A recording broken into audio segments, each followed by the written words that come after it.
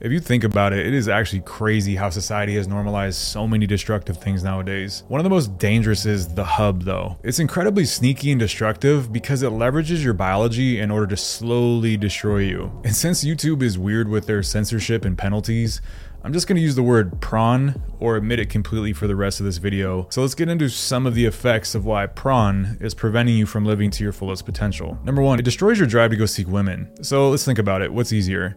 Loading up the hub and taking 5 minutes to satisfy an urge to want to be with a woman, or actually going out and finding a woman that wants to date and sleep with you? Obviously, we both know the answer, but most choose the easier route when the urge hits. Our brains are wired to choose the path of least resistance unless we short circuit them and choose otherwise.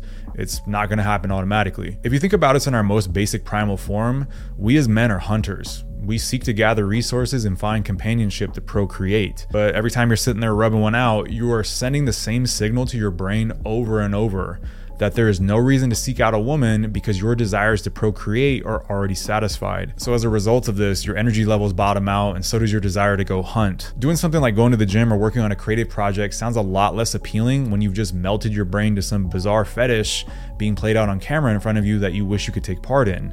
Which leads me to my next point, that it quickly turns into an avalanche of fetishes. The chains of habit are too light to be felt until they are too heavy to be broken. And this quote reminds me of a friend I had about 10 years ago that was addicted to this stuff. It started off innocent, just like any addiction does, just a little bit here and there. But eventually he ended up in a bad spot in life where he was watching so often that the normal stuff wasn't enough for his brain anymore. He needed more, so the fetishes just got weirder and weirder in order to satisfy that. And then that wasn't enough. He wanted to actually fulfill these fetishes in real life. But he didn't want to date and search for a woman because his drive to do so was already so messed up from all the instant gratification of his addiction. Seeking a woman through dating would take too much effort, so instead he just started paying for it. Eventually his spending habits were outrunning his income and he went broke.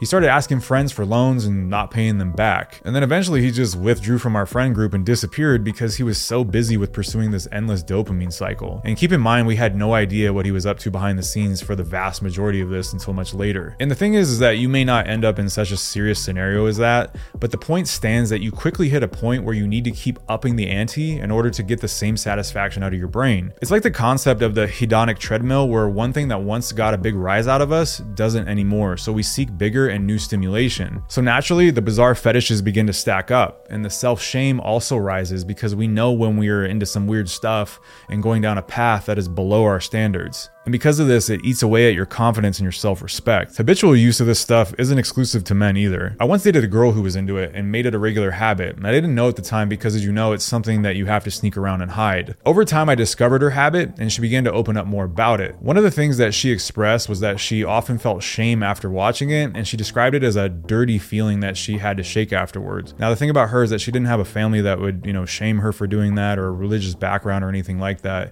It wasn't social conditioning. It was something that she described as more of an internal feeling, and the more she did it, the more she felt this feeling. And you probably know exactly what she meant by this. As much as we sneak around to hide certain things, we cannot lie to ourselves. When you make a habit of doing something that sends a signal to your brain of feeling ashamed or dirty, you are constantly eating away at your own confidence and self-respect. When you're around other people, you know what you were just doing 2 hours ago in the shadows of your bedroom. And you know you should stop, and the fact that you can't makes you respect yourself even less. And that makes it harder to stand up straight with confidence and face people with your chin up because you know you're essentially a slave to pixels on a screen. So how can you expect yourself to speak with full confidence and display your value to attract another person if you're in that state of mind? That poison tends to leak everywhere, and when you're with a girl is when it is most embarrassing, which leads me to my next point, that it destroys your attraction and performance. A few years back, I was working with a guy that went to strip clubs multiple times per week, and he was also into this stuff, as you'd expect if you're going to clubs that often. It was ironic because his life revolved around women in a way, but he was also the pickiest guy I've ever met when it came to women. Every single girl you could show this guy was either below his standards or ugly, and nothing could satisfy this guy. I never once saw him with a woman. Everyone knew that he wanted women by his habits, but why did this guy never have any dates or women around? Well, besides the other points that I've already mentioned, when you are presented with virtual women on a screen listed by category, you can satisfy any and every single preference that you have.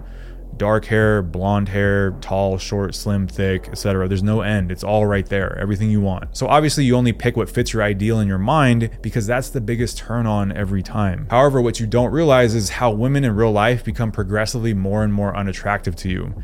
The girl you're dating doesn't have the silicone, she doesn't have the perfect makeup, flat stomach, perfect tan, piercings, tattoos, flawless skin, or whatever else that you're into that gets your brain to explode in 3 minutes every time.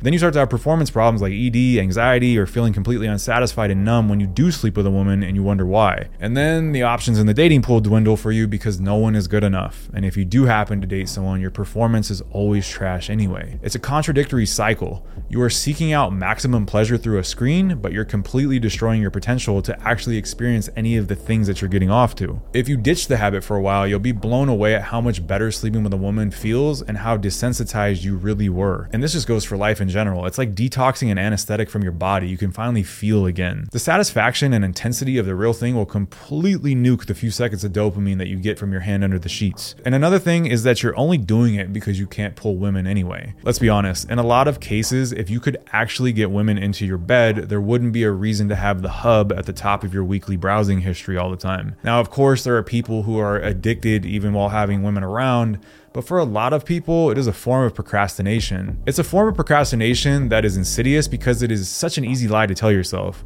Oh, I just need to get off real quick, it's no big deal. But then the cycle feeds into itself. No big deal turns into low motivation, which turns into one more time, which turns into zero desire to actually get better at conversing with and attracting women. If you were actually honest with yourself, you'd realize that you're in a constant cycle of lies in your own head, and that you're avoiding the harder, more rewarding route in favor of temporary satisfaction that lasts just a few seconds. I mean, seriously, think about that. All of these negative effects are for mere seconds of pleasure from your hand. It's pretty ridiculous. And you're also just being leveraged and enslaved for profit. If nothing else I've mentioned sparks a righteous, motivated anger in you, then this should. This stuff is carefully designed to hook you and to keep you coming back for more. I've worked as a photographer and a cinematographer for brands, and I can tell you from experience about how companies in general work every angle to hook you psychologically in any way that they can for their product. It's no different with adult content, and it's a highly profitable business because of one reason: you can't stop watching the product. You are the vulnerable target that lines their pockets. The algorithms on the sites you watch know exactly what to show you to get you to click, and the videos you watch are made for the exact type of person that you are. Marketers and designers are literally being paid millions of dollars to identify who you are and what your weaknesses are. They know the type of person that is into the weird stuff that you're into and the person that you want to see performing those things on the screen.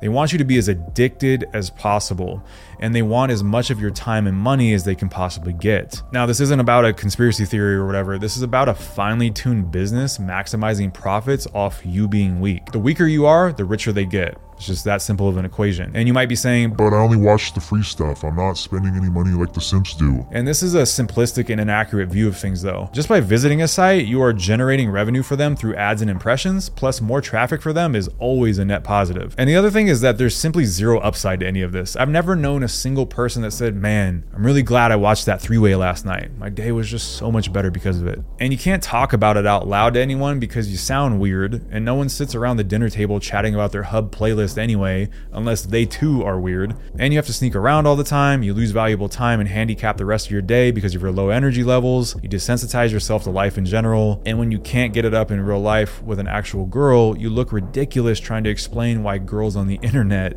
are the reason why. And all of this is just to make other people money. Imagine sacrificing yourself to line other people's pockets. On the flip side, it's easy to see all the positive upsides of ditching it. You have more time, you have more energy, you have more zeal for women that they can feel, you have more dating options, more control over your life, more self-respect, confidence, a better self-image, and you're starving the money machine of another victim. And when you think of it that way, identifying the choice that you should be making is pretty easy, but actually implementing that choice will come down to how bad you actually want to improve your life and make more progress, date beautiful women, and reach your actual potential. At the end of the day, it's all up to you. But anyway, that wraps this one up. If you want to check out some of the things I have to offer, check the links down in the description below. And before you go, make sure you watch this video next, and I will see you in the next one.